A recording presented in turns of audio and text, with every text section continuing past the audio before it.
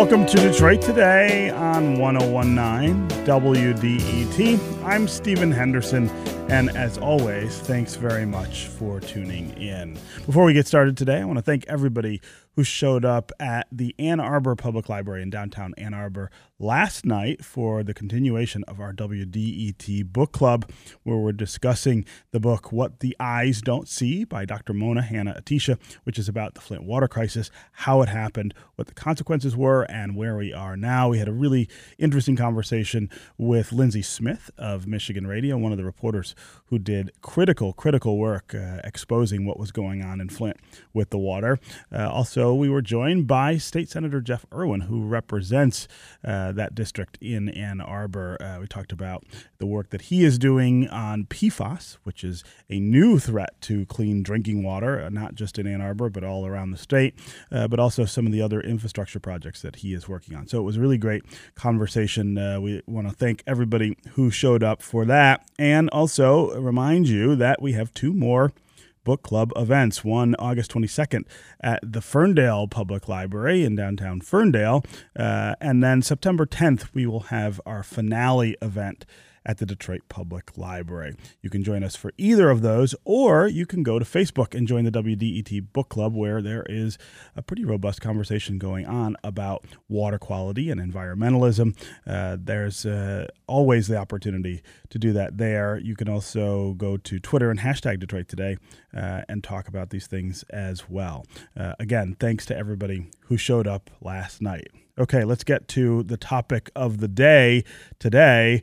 Over the weekend, in the span of about 13 hours, a total of 29 people were killed in two different American cities. The first incident was Saturday at an El Paso shopping center, believed to be carried out by a 21-year-old man who is the likely author of an anti-immigrant manifesto that he posted online before the attack. And then early Sunday morning, the next incident came. It was in Dayton, Ohio, in a popular entertainment district, and that was carried out by a 24-year-old who managed to kill 9 people and injure 27 more in just 30 seconds. I'm going to say that again. He killed 9 people and injured 27 more in just 30 seconds. The worst part is that these are only the most recent killings, of course. There were 2 more earlier last week, and there have been many, many more this year. So who's to blame for this spate of mass killings? And what can be done to stop them from happening, or even slow the pace at which they're happening? And for how much longer are we going to continue on this cycle until real change is implemented to prevent this epidemic of mass murders? That is what we want to discuss today on the program, and we really want to hear from you about what you're feeling after what happened this weekend. Do you feel safe going out and just living your life in the wake of all these mass shootings? Think about where these things happened over the weekend. One at a shopping center, at a Walmart, a place where people were probably doing back to school shopping. Somebody shows up with a gun and kills a lot of people. The other at an entertainment district, people out for the evening having a good time, and someone shows up and kills 9 people and injures 27 others in just 30 seconds. Are you somebody who's now thinking about why and where you go a little differently because of mass shootings? Also, do you think there's any hope in this country that we will ever do something to stop or at least slow the number of mass shootings that we are witnessing? What is the answer in your mind? Is it about guns and gun control, as some people are saying? Is it, as the president said yesterday, about violent video games and other kinds of influences that he says are causing people to do this? And we want to talk specifically about what the president said yesterday about white nationalism. First time, really, he's addressed that in any way. But of course, he addressed it without addressing the role that he's played in stoking that kind of feeling in American citizens, the real raw manipulation of racism and race that he indulges every day. It was very strange, of course, to watch him talk about these things without acknowledging his own role in all of this. So call and tell us what you think. Tell us what you think about what's going on. Tell us what you think should happen what we should be doing to make this better. 313-577-1019 is the number on the phones. As always, you can also go to the WDET Facebook page, put your comments there, or you can go to Twitter and hashtag Detroit Today, and we'll work you into the conversation. Before we get to callers, though, I've got two guests who have real insight into this issue. Andy Arena is the executive director of the Detroit Crime Commission and a longtime former FBI special agent in charge for the Detroit division. Andy, welcome to Detroit Today. Good morning, Stephen.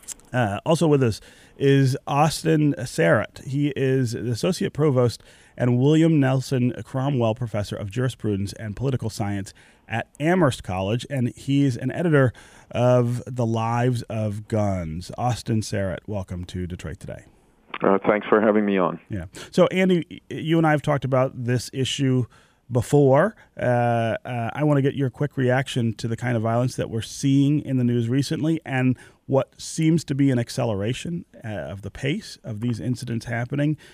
What's going on from your perspective? Well, Stephen, it seems like you and I talk about this about 3 or 4 times a year, right? Yes. It seems that you have me on and we have the same conversation. And, unfortunately, as a country, we continue to not have this conversation. Nothing's going to change in my mind until we sit down and have a real adult discussion, open discussion, and everything's on the table. It's obviously a different time of the year because it's the political season, and certainly that heightens or negates the conversation to a certain extent. But it's about guns. It's about the types of guns. It's about ammunition. It's about extended magazines. It's about mental health. It's about the First Amendment. Is our concept of free speech changing because of technology and because of the world we live in? All of those things have got to be discussed, and have got to be discussed as adults. Otherwise, we're just not going to ever see a change in this country, and that's just unfortunate. So one of the things that really strikes me as notable here is that everybody has a reason that they think this is happening, and everybody has a reason that they think this is not happening. In other words, if you think it's guns, then often you don't talk about the other things that may be influencing these things. And of course, the president talked about other things and kind of de-emphasized the idea of gun control. I mean, it does seem as though it really matters which side of the street, I guess, you line up on here, and that's probably the explanation for why we can't have that conversation that you're talking about. Well, yeah, Stephen, I think it's just the world we live in today is we cling to our ideas. I'm right, you are wrong. If you don't agree with me, there's something wrong with you. We don't have the discourse. We don't have the discussion that we used to have, and so. If I believe in I'm a law school professor, and this is what I talk to my students about. The Constitution was written at a time when we had 20,000 British troops across the Detroit River waiting to invade us, and we needed a very strong militia. So, people who hang to the Second Amendment, to every word of the Second Amendment, the world has changed. It's the same thing with the First Amendment. Obviously in this country you can say just about anything that you want, but obviously you can't yell fire in a theater, right? Well, is what we're seeing tantamount to yelling fire in a theater?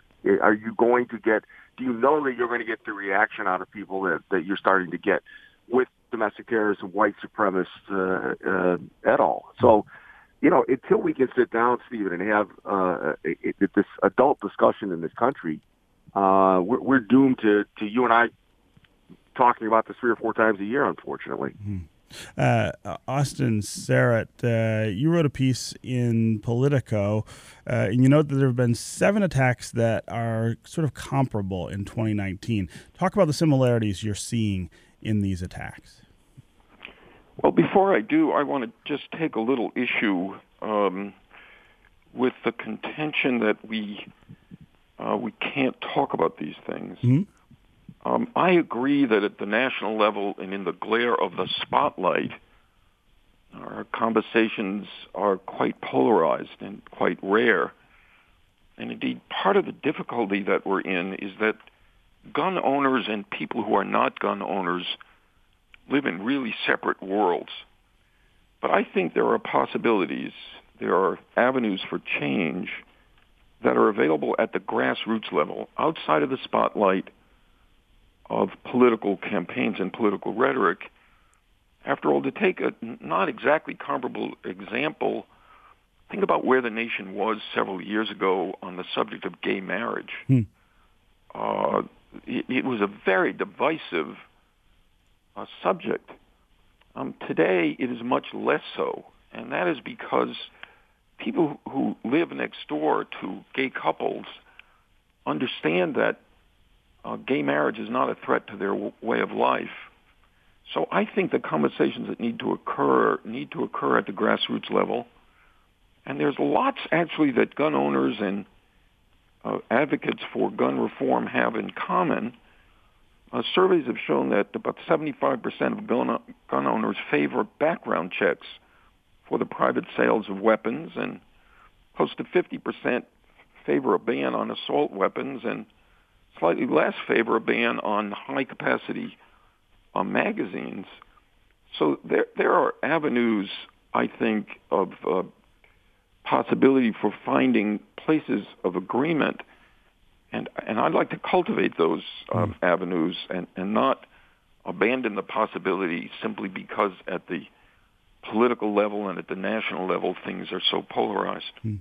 Can you talk more about the different ways in which you see us talking about this issue in your political piece? You kind of note that Democrats and Republicans, as you say, live in different spaces really on this issue. Well, I think we all need to realize that since the Supreme Court's decision in the so-called Heller case, which said that the Second Amendment protects the right of citizens to own and possess handguns, that there really is no threat that the federal government is going to confiscate guns. At the same time, I think that advocates of gun regulation and gun control need to be very clear about that and to take every opportunity to say that gun regulation is not the beginning of a slippery slope to gun confiscation. So that's one side. And the other side, I think that gun owners have to open themselves up to the need to move beyond just verbal support for gun regulation and to become willing to be active and seen to be active in advocating for gun regulation. The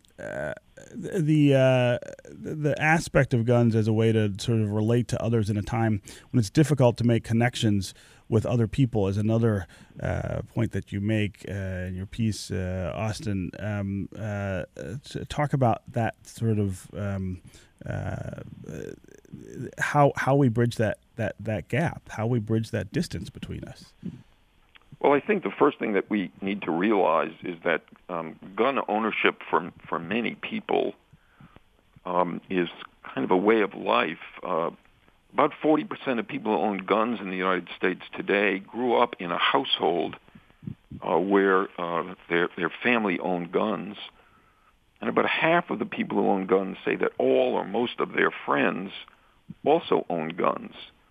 So we have to recognize that gun ownership for many, many people connects them socially, connects them into a world in which guns are very important. And yet again, most of those people, they are advocates for the responsible use of guns. Now, I don't want that to be heard as my suggesting that there's nothing that we can or should do. Quite the contrary. I think it's very clear that among all the factors that make possible mass shootings in the United States, the widespread availability of guns in the United States is at the top of the list. 4.4 gun deaths per 100,000 is what happens in the United States. So for every 100,000 people, we have 4.4 gun deaths. In the United Kingdom, it's 0.06 gun deaths per 100,000 people. It's not that in the United States we have higher rates of mental illness or more violent video games. at the end of the day, what makes a difference is that guns are much more available here and much less regulated than they are in places like the United Kingdom. Okay, Austin Sarrett, I know you have to run, but I really appreciate you being here with us on Detroit Today. Thanks for joining the conversation. Bye-bye. Andy Arena, I want to turn back to you now. I want to talk more about the president and what he said yesterday, but also, of course, the things that the president has said over and over since he was elected. I mean, you were an FBI agent for a long time. Talk about the effect of rhetoric on this kind of white nationalist terrorism that we're seeing. Is it your opinion that what the president's doing is stoking this kind of thing, and that it maybe is odd to have him come out and say what he did yesterday and not really kind of acknowledge that he's playing a role there? Well, I think, Stephen, words matter in this case. I think they matter greatly, and it's not just Donald Trump. I would hope that the president of the United States would choose his words a little better. But you see politicians from the other side using these instances in political for political purposes. We just got to get beyond that and try to come up with some real solutions. But I think words can and do embolden people. They embolden causes, and I think that there are people out there looking at this thinking that okay, maybe my racial views aren't so bad, aren't so out of the mainstream, and I think it can embolden them to act or to at least believe that what they believe is not so wacky. And I think it would be helpful for listeners to understand how the FBI and other law enforcement deals with or responds to this kind of threat. I mean, certainly law enforcement is always busy trying to prevent terrorism, international terrorism, but this is kind of a form of domestic terrorism, and I wonder if it's being approached the same way from a law enforcement perspective. Well, Stephen, I think the emphasis is the same. I think that and so when I teach a terrorism class at Cooley Law School, and I tell the students that, you cannot miss the forest for the trees, that you've got to be looking at all of the threats and treating them all the same. And I think that's very, very true, particularly with domestic terrorism. Now, we've seen a rise in these groups over the last few years. There are more of them. They are more active. When it comes to investigating them, though, it is much different than an international group because of the First Amendment. And so, in this country, you can say damn near anything you want, Stephen. It is protected by, as long as you don't act on it, it is protected by the First Amendment. And so the FBI has to be very, very careful what they're looking at and the techniques that they're using. So, for instance, unless they have reasonable suspicion that a crime is occurring, the FBI cannot be out there on fishing expeditions per the Attorney General guidelines. And what I mean by that, they can't be out there looking at just open social media sources to see what people are talking about. That's prohibited. That's seen as free speech. And so what we find with most of these mass shooters is after the fact they were on social media. They were espousing these thoughts. They were posting manifestos, and people say, "Well, why didn't the FBI, why didn't law enforcement see this?" They're not allowed under federal law, under the Attorney General guidelines, and the interpretation of the First Amendment to be out there on these fishing expeditions. So it makes it much more difficult for law enforcement to kind of root these people out and stop them before they act. Yeah. Okay, Andy Arena, Executive Director of the Detroit Crime Commission, former FBI Special Agent in charge for the Detroit Division. Always great to have you here with us on Detroit Today. It's always my pleasure. Mm-hmm. All right, up next, we're going to hear from you. Call us at 313-577-1019 and tell us what you're thinking about America's problem with mass shootings. Why is it happening? What's the solution? And how do we get people willing to do the things necessary to change this dynamic in our country? Stay with us on Detroit Today.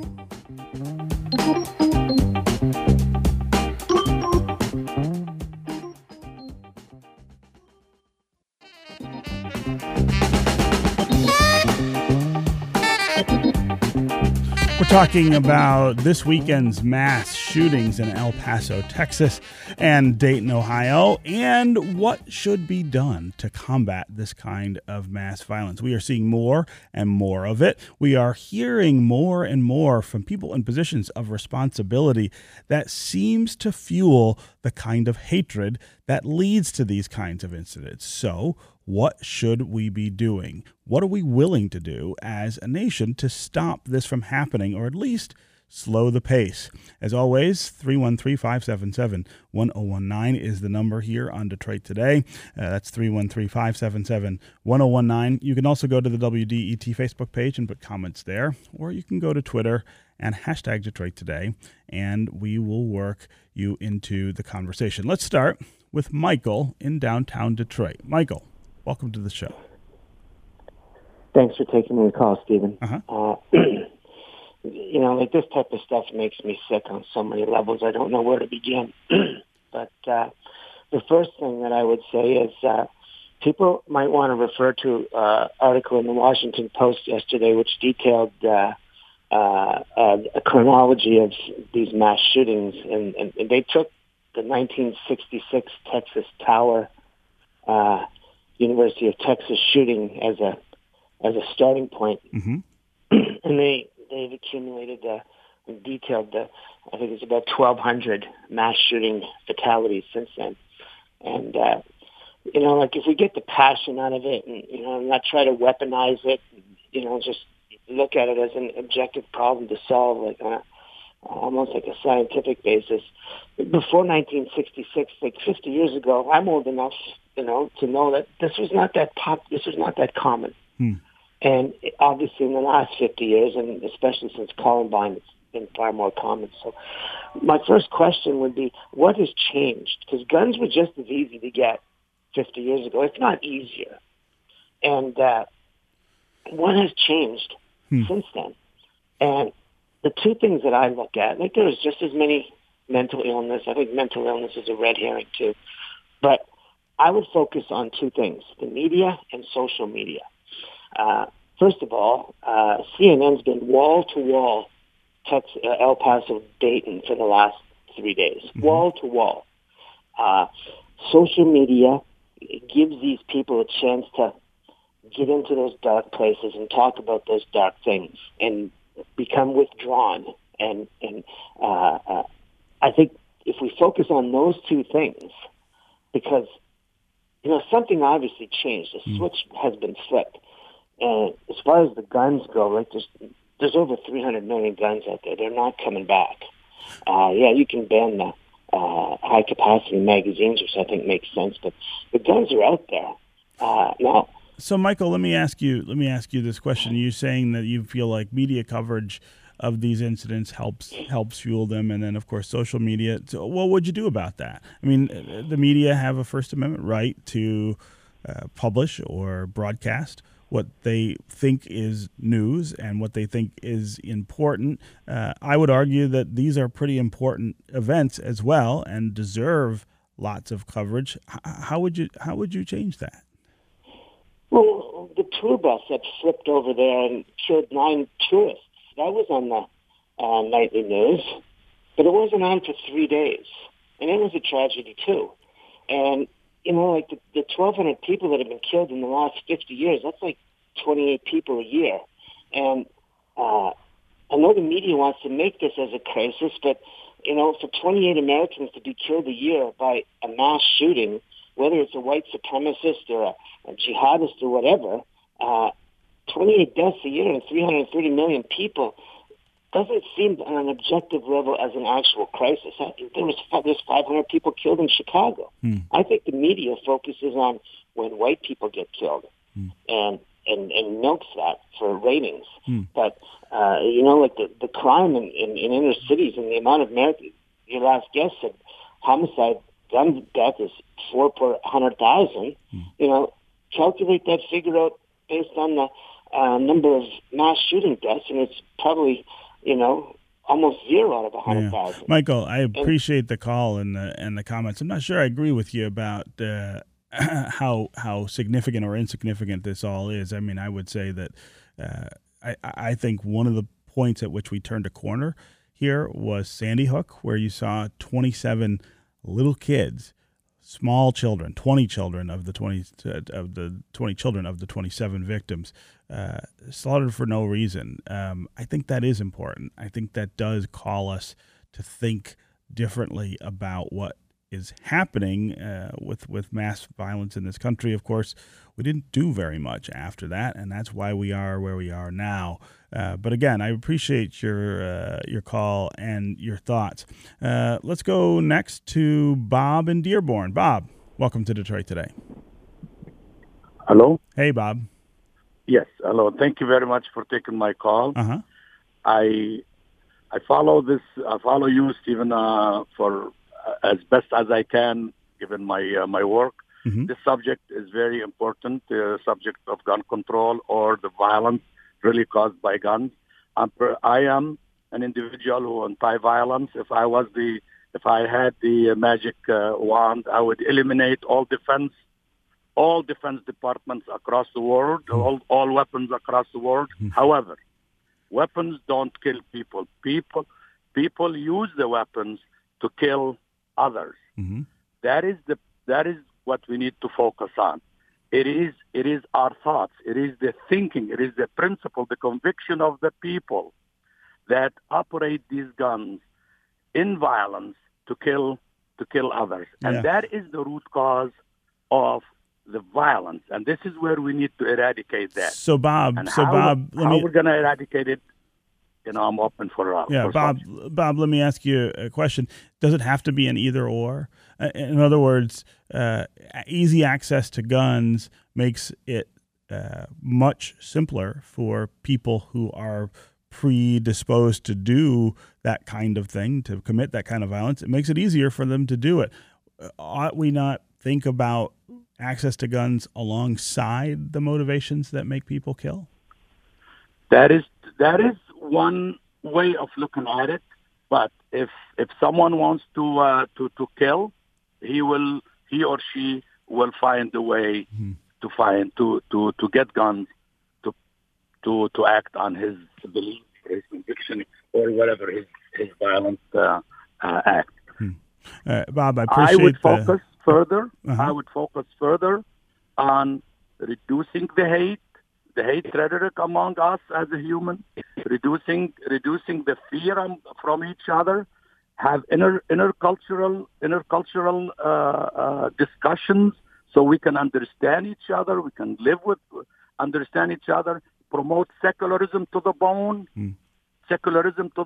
accepting others throughout the world. That is what I would do. And that is Bob, what I am as a free thinker, promote that. Bob, I really appreciate the call and the thoughts, and I don't think anybody could argue with any of what you're saying there. I mean, I think all of those things would help get us away from this cycle of, shootings, talking about the shootings, being upset about the shootings, and then nothing happening. Let's go to Lindsay in Royal Oak. Lindsay, welcome to Detroit Today. Hi, thanks for taking my call. Sure. I'm actually from Ohio. I grew up in Columbus and moved to Michigan a couple years ago, and my best friend was right next door to the bar during the Dayton shooting. She heard the gunshots and literally had to run out the back for her life and was trampled in a stampede of people trying to get out. Wow. So that's what I woke up to on Sunday morning, and I've had very strong opinions on this topic for a long time. I'm 25, and so unfortunately mass shootings have been a defining factor in growing up here, and then having it hit literally so close to home. to where my best friend was at the scene of a mass shooting just reinforced the fact that we have got to take this seriously for me. And I appreciate what all of the other callers have said, but time and time again, research and international data has shown that the only difference between what we're seeing here and what we see compared to other developed countries is the ease and access and number of guns available. We have no higher rates of mental illness. We have no higher rates of, hatred of other people that we live in the same country as. We just have easier access to guns. And when people say that gun control doesn't work or stricter gun laws don't work, I love to bring up the example of Australia, and I know it's been brought up several times, but they had a mass shooting in 1996 and enacted some of the toughest gun safety regulations in the world, but yet they still have a huge sport and hunting culture. I think they're still in the top 10 importers of guns, but yet they've only had 3 mass shootings since then. Yeah. And so to stop the shootings here and to keep our families and our friends safe, literally the only thing that will help is enacting tougher gun regulations. So Lindsay, I want to go back to what your friend experienced Sunday morning in Dayton. Can you give us a sense of what she shared with you about what that was like, how she felt? Yeah. So she is a teacher and school starts this week. So she was out with a couple of her friends celebrating and was at a bar in the Oregon district of Dayton. And there was a commotion, and the gunman actually tried to enter her bar, but was stopped by the bouncers and then started open firing on the patio and at the bar right next door. So he tried to come into the exact place where she was. And so when everyone was running out, she had to go out the back entrance with everyone that was in the bar that was trying to get away from the main street and the site of the shooting. And she had to hide behind someone's car until the police came around and said that it was safe to come out. And I'm so grateful to the first responders. I know the Oregon district, since Dayton has been a bit of a rough area, they always have police patrolling, and they were able to stop the gunman very quickly. And I'm so grateful for that response. But it was a horrible thing to wake up to on Sunday. So, Lindsay, tell me how you are reacting to this. Does this make you think differently about where you go and what you do? Does this make you maybe fearful of going to a nightclub or going out on the town for a weekend night? Is it altering your view of how to live life? Yes, but that view has been altered. That view was altered years ago. I remember distinctly there was the March for Our Lives rally in Detroit last year, and a bunch of my friends wanted to go. And then someone said, well, what if a pro-gun person comes and shoots up the protest? And none of us went because we were so scared. And that fear has been with me for a while. I used to be sitting in my college classroom and all of a sudden have a flash of what if someone walked in here and shot up the classroom, or being in concert venues or anywhere. I don't even struggle with anxiety, and that's an anxiety that I feel constantly. I know people who do have anxiety, and that just adds to it. There are friends that I know who have stopped going out for public events because they don't necessarily feel safe. And I think that when you look at all of the areas where we've seen mass shootings, like they've happened in churches and in mosques and in synagogues and in Walmarts and in festivals and at concerts, like and in schools, there's not a place that hasn't been affected. Lindsay, I really appreciate you calling and sharing both your friend's experience and your own. That was a really important add to the conversation here on Detroit Today. Thanks very much. I want to read a quick quote from Twitter. Intrusive on Twitter says, "The only common sense solution to gun violence in America is to allow the CDC to research gun violence. Only solution that comes from thorough epidemiological research is going to make a lasting difference. I read that offering on Twitter because I think one of the other dimensions of this conversation is how we deal with gun violence and whether we think of it as a criminal issue, whether we think of it as a policy issue, or whether we start to think about it as a public health issue. It is not legal right now for the CDC. The CDC is not permitted to research gun violence. That's because gun makers and gun advocates have prevented the CDC from doing that.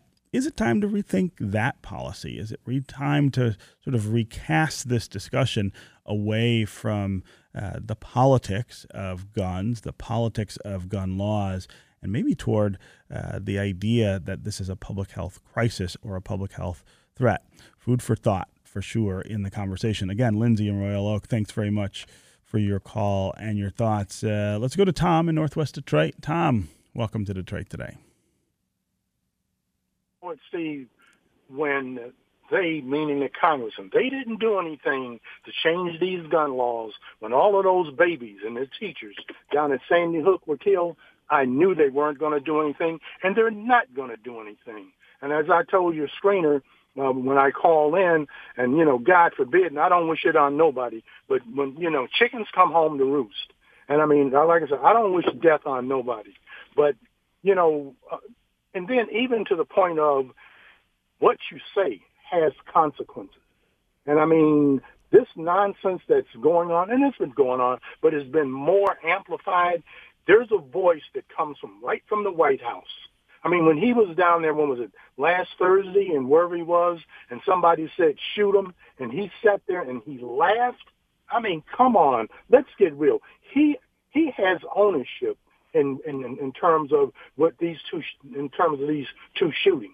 And I mean, I wish there was some kind of way that, he could be censured in terms of what he says, and even some of the speechwriters and what they can put in there. But I mean, he has not accepted any responsibility in this in terms of, his hateful speech. Yeah. Tom, that is a really great point. I think it is one of the most important points here is what the president said and how it fits in the context of the other things he has said and the other things he has done as president. The word gaslight comes to mind in really stark terms when you think about all of that. And reminder to the listeners that tomorrow we're going to be joined by Shika Dalmia of the Reason Foundation to talk about the ways in which authoritarian figures in history have used rhetoric to inspire private kinds of violence against people that they thought should be disfavored. That should be a really interesting conversation about the kinds of things that Donald Trump is saying and doing and how they fit into the context of other leaders in our past. Okay, we're going to take a quick break, and when we come back, we are going to talk about the media's role in all of this. Are we doing what we should be doing? Should we be doing more? Should we be maybe doing less? We'll also get to more of your calls. Greg in Detroit, Ron in Waterford, Bernadette in Redford, and John on the east side. We'll get to you as well. We'll be right back with more Detroit Today.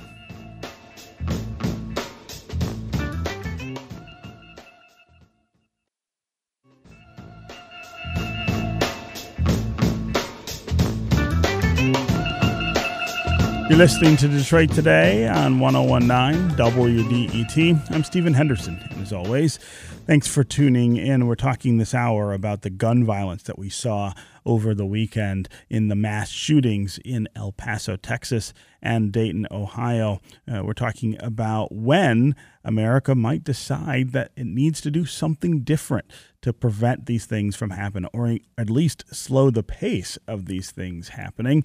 I want to turn now to the subject of the media and how we cover these issues, whether we do it in a way that makes it too much and too much attention to these things, maybe whether we should not, whether we're not doing it enough, whether we should be focusing even more on the violence that claims lives in our cities. And I'm joined now by somebody who's got a really particular experience with this. John Temple is the director of University of California at Berkeley's Investigative reporting program.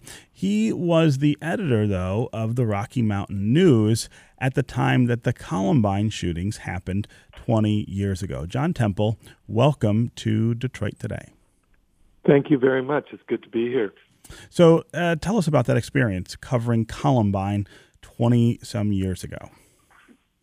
Well, it was a terrible experience. I mean, it's a moment when you, as a newspaper person or as a journalist, you feel that you have to rise to the challenge. And, part of the calling is to respond when your community is having its worst moments. And Columbine was clearly the worst moment.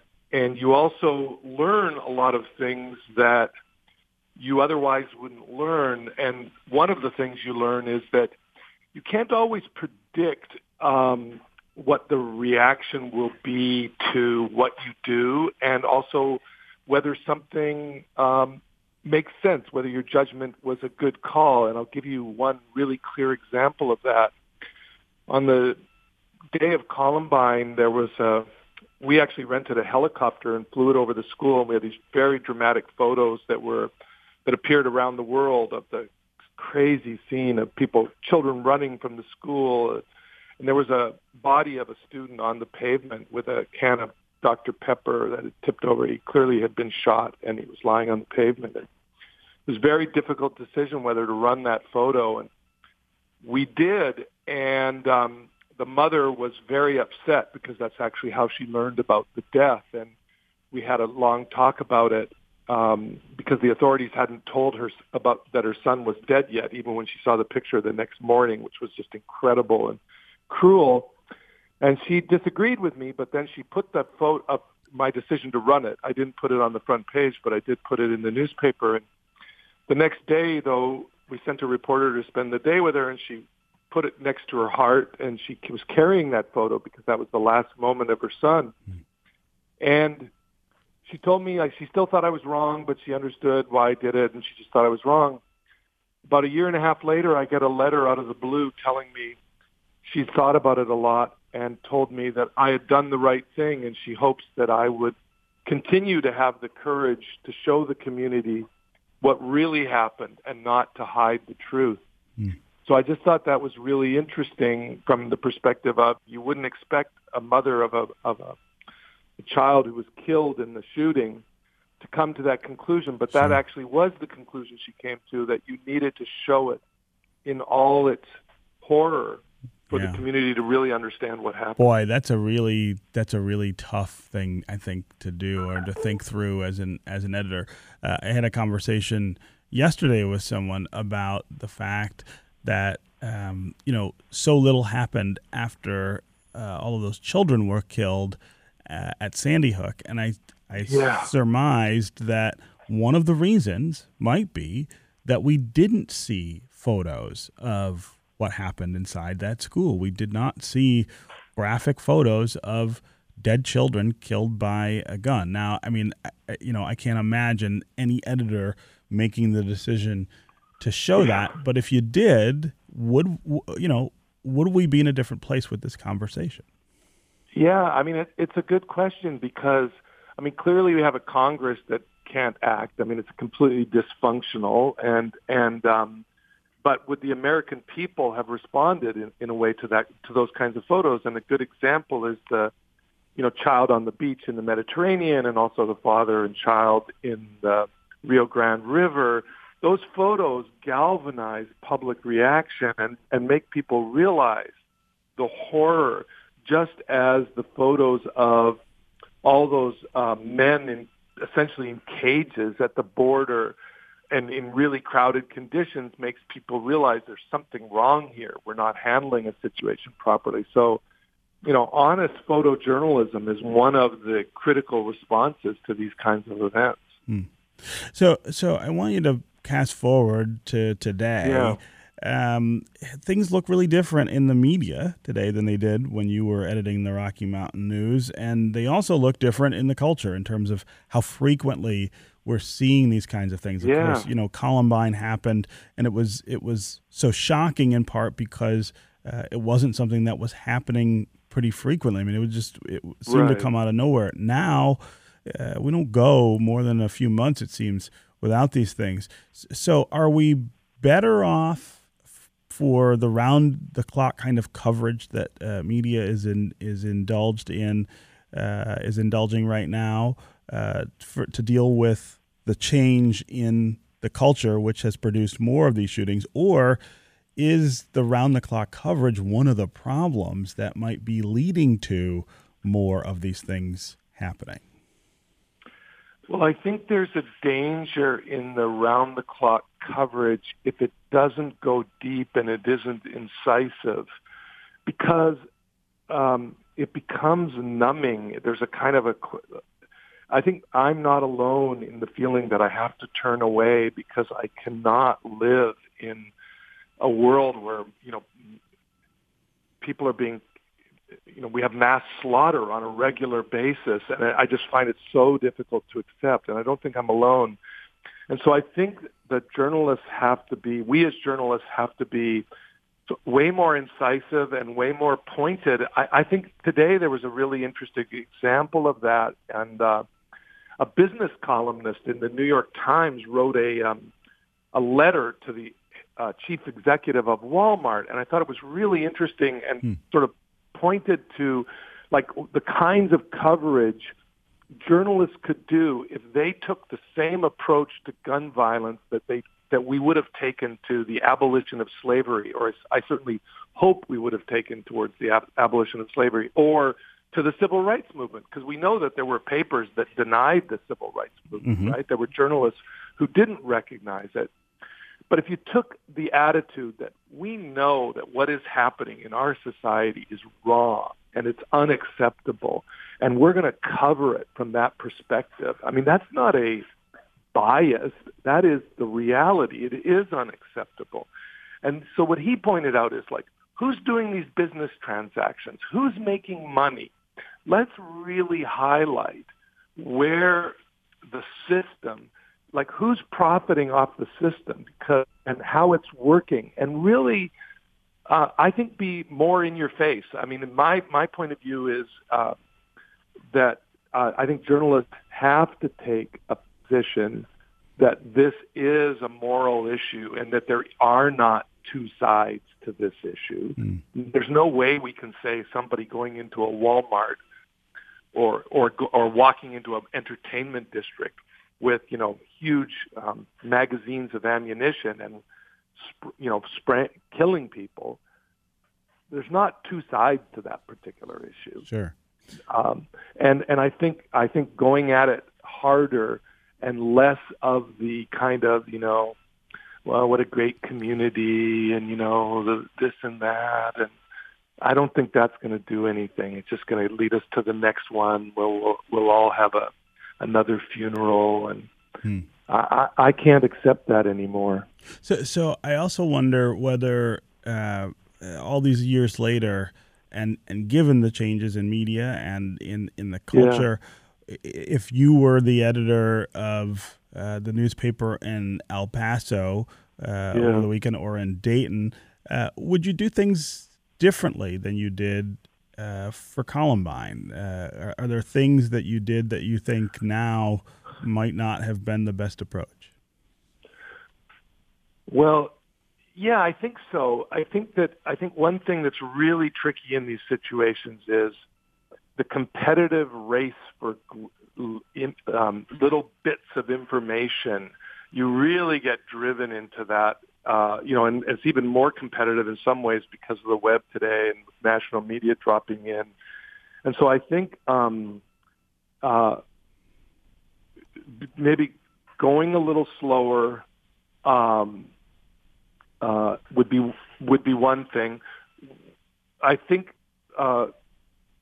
being careful not to glorify the killer himself, to not put that person on a kind of like, to in no way make that person a hero, and that happens implicitly by the size of the photo on the front page and by the way it's treated on the web. So I think that's another. I think we did then, and I would do now, is really highlighting the human cost. I can't tell you, the hospitals are, one thing we always forget in these cases is it's terrible, obviously, for the families who've lost someone, but the wounded go through unbelievable struggles in these things, and they're sort of forgotten. And the actual walking wounded, so the whole impact on a hospital and the wounded. Yeah. Now, there's healthcare laws that prevent too much coverage of people in hospitals, et cetera. But I think I would really try to show that there's this ongoing cost that is enormous for our society. And I would really try to get into that and who's paying for it, because, I think that's important too. Okay. John Temple, director of UC Berkeley's investigative reporting program. It was really great to have you here for this conversation. Thank you so much for inviting me. I really appreciate it. I love Detroit. Yeah, great. Appreciate you having me on. Okay. Take care. Bye. That's going to do it for me today. I'm going to be back tomorrow when we're going to be discussing the concept of otherization and talking about whether or not cities like Detroit and Minneapolis are actually part of the Midwest. This is 101.9 WDET, Detroit's NPR station, your connection to news, music, and conversation. We'll talk again tomorrow.